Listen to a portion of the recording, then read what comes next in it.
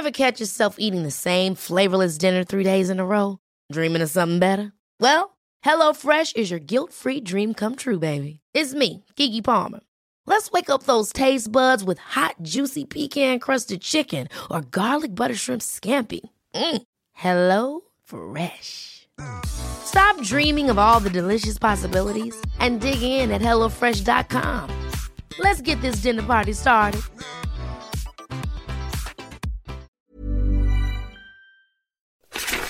Want 20% discount on the best earplugs for exercise? Ultra earplugs go in your ears and stay in there. Go to ultraaudio.com, that's ULTRO, and use the discount code DOM20. That'll save you around $35. That's ultraaudio.com, ULTRO, and the discount code DOM20. Take us back to 1960, the Rome Olympics. First of all, how do you get there? You fly there? You go on the boat? How do you you fly there, right? Well, thank God we flew there. Because when guys like us at the time, we read all the stories, the previous Olympics, of the Helsinki Olympics, everything, often they were in for a 5 or 6 week boat cruise. And, the runners lost half their fitness. And it was a lucky dip, virtually, whether they could compete well or do when they got there. Now, we did flew. We did flew, and we had Boeings or Super Constellations and things at the time. It's so hot in Rome that the marathon started when? It was late in the day, wasn't it? Well, the marathon, yes, it's an interesting story of the marathon.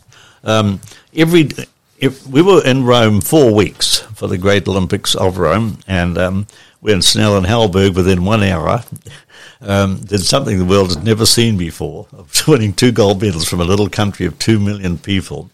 But every day the temperature was something like 28 degrees every day. But it was what was beautiful Mediterranean heat. That was the difference. It wasn't humid heat like Auckland has. We have humid heat in Auckland, but it was beautiful heat.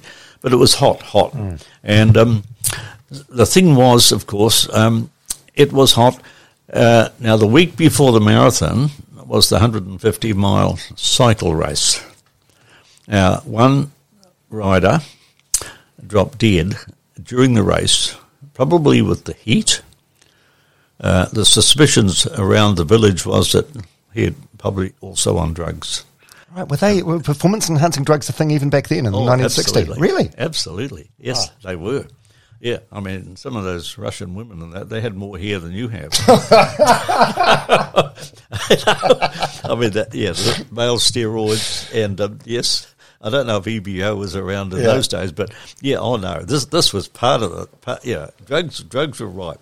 And in Eastern Europe particularly, I have never seen a drug in my lifetime. I competed for 54 years as a runner, and I've never seen one. But they were everywhere. But because of that cyclist, all the marathon managers or the athletic managers of probably 50 countries in the world went and protested and said, we will have a runner die if you're going to race them at 2 o'clock in the afternoon in Rome. In the heat of the day, The heat. Yeah, 2 o'clock, it was 28 degrees and hot. So they shifted the time till 5 o'clock. Now, at 5 o'clock, and at that time of the year, September, in Italy, it got dark about 6:30. So we knew we were going to be running half the race in the dark. But anyway, they convinced the officials, the Olympic officials, we will change it. We'll change it to 5 o'clock and make it cooler because it was more like 18 degrees only. Right. So the run starts 5 p.m. What? It gets dark at 6:30. So how long did it take you? What was your time? 2 hours 17. 2 hours 17. So the last 45 minutes are in like pitch dark. Pitch dark. And the last 10K is down called Via Appia. And it's very, very spectacular because you ran past the Colosseum, you ran, and all the famous things that Trevi found, all the famous parts of Rome. It's a very historical city. But the thing was, there was no street lights in the Appian Way. None whatsoever. And every kilometre, there would be 100 metres of cobblestones. Cobblestones are terrible to run on. They're raised they go curves about 3 inches high, 5-6 centimetres high, and with But the thing is, what they had done to try and counter this, they had Roman soldiers posted for 10k, about every 100 metres down on each side of the road with a flaming torch. So it was quite spectacular. You know the route you're taking. It was virtually very little light. Yeah. It was like running just a bit, nearly pitch dark, but it was dark. You could just see the road in front of you. But the thing is, on the cobblestones, you couldn't see the cobblestones on the razor. I think I prayed all the way every time I hit it. Did you have to like change your gait or anything to? Yeah. Yes. Yeah. No, I shortened. I halved the stride every time we hit the cobblestones. So, what place were you in when it got dark? Well, I started the race very conservatively. Yeah. Generally speaking, a distance runner in his early days, he goes out and the gun goes and he goes. But along the way, you learn some very hard lessons. It's not how you start that counts; it's how you finish. So I started very conservatively. I don't know, there was 60 or 70 in the race, and it was probably at halfway. I was probably about 20th. Right. Wow. About 20th. But the thing was, I was moving through, and then I was up to about 10th, and then by the time we hit 30k mark... so it was still light then? Or it was dark then? No, it was dark by then at the 30k mark. But there was about 6 guys that just went straight past us. So we jumped on the back of them, and that made about a bunch of about 9. But that 9 became 8, 7, 6, 5, 4, 3, 2. And by the time we got to about 32k, there was only one guy with me, and I looked at his singlet, I could see he was a Russian. And I found out after his pop-off, he was one of the race favourites, and fastest marathon runner in the world or something that year. Yeah, and it was just him and I. And then there was this drink station came up just as we turned into the Appian Way, and he veered to grab a drink off the drink stable. I sprinted. 10k to go. I took off, and I just did it. You're feeling good? Yes, I was feeling good. Yeah. What I'd done, up to that stage, I was in control, because I call the secret of success really is control. If you lose it too early or too fast too early, you blow up, and once you're blown up, you're gone, and it's history. So that was the best thing I could have done. What I didn't know was what place I was in. See, every 5k, all the officials were out there calling times in Italian. We had no such thing as a digital watch or anything in those days. GPS. I looked at my watch, and I could see it was 20 past 6 or something, because there's no other watches in the world in those days. But I didn't know where I was, and so I just put my head down and I went for it. Every now and again I'd see flash bulbs going up ahead. I thought that's a good sign, because that could be the leaders that were up there. True. Yeah, and so that's the way. And I just kept going, and I managed to get up there. But then, so when you finished, you weren't aware that you'd won bronze, but you must have thought you were there or thereabouts. Yeah, I had no idea what place I was in, because the thing is, because it was dark, they'd banned all spectators from the course.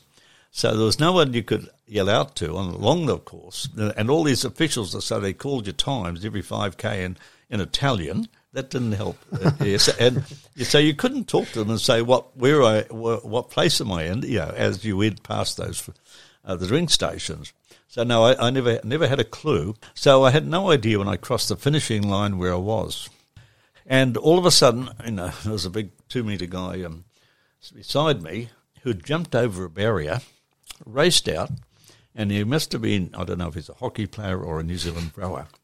And he slapped me on the back. He said, "Well done, Barry. Well done. That's good. That's good." I said, "Where am I?" And he looked at me, if I was a bit stupid, and said, "You're finished. It's okay." He thought you were delirious. Or he thought I was a bit delirious. Right. Where am I? You're at the finish of the Olympic marathon, Barry, was his thinking. My thinking was, where am I? Well, in terms of place. Yeah. And there was silence about 20 seconds. He looked at me, give me a hug. And Barry, you've just got the bronze. Congratulations. I probably had a tear in my eye at that time. Really? It was Because you would know the relief that you feel when you've achieved or done something, or as compared to failure. We've all been through failure. Were you a medal hopeful, do you think, at the start line or leading up to it? What was your expectation? I probably wasn't rated in the first 20. Really? For world rankings and world class here, world standing. The year before, so 1959, I think that's when you made your marathon debut, and it was like 2 hours 30 or 2 hours 31. About 2:36. Yeah. How 36. How did you lose 20 minutes in a year? Training. Just training. Yeah. I mean, Lydia knew everything.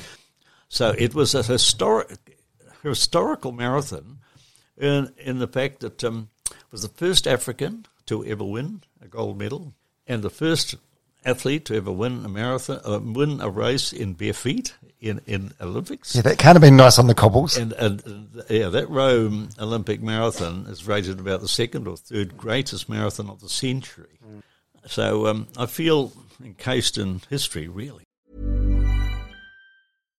Hi, I'm Daniel, founder of Pretty Litter. Cats and cat owners deserve better than any old-fashioned litter. That's why I teamed up with scientists and veterinarians to create Pretty Litter. Its innovative crystal formula has superior odor control and weighs up to 80% less than clay litter. Pretty Litter even monitors health by changing colors to help detect early signs of potential illness. It's the world's smartest kitty litter. Go to prettylitter.com and use code ACAST for 20% off your first order and a free cat toy. Terms and conditions apply. See site for details. Ever catch yourself eating the same flavorless dinner 3 days in a row? Dreaming of something better? Well, HelloFresh is your guilt-free dream come true, baby. It's me, Keke Palmer. Let's wake up those taste buds with hot, juicy pecan-crusted chicken or garlic butter shrimp scampi. Hello Fresh. Stop dreaming of all the delicious possibilities and dig in at HelloFresh.com. Let's get this dinner party started. Planning for your next trip? Elevate your travel style with Quince. Quince has all the jet-setting essentials you'll want for your next getaway, like European linen, premium luggage options, buttery soft Italian leather bags, and so much more. And is all priced at 50 to 80% less than similar brands. Plus, Quince only works with factories that use safe and ethical manufacturing practices. Pack your bags with high-quality essentials you'll be wearing for vacations to come with Quince. Go to quince.com/pack for free shipping and 365-day returns.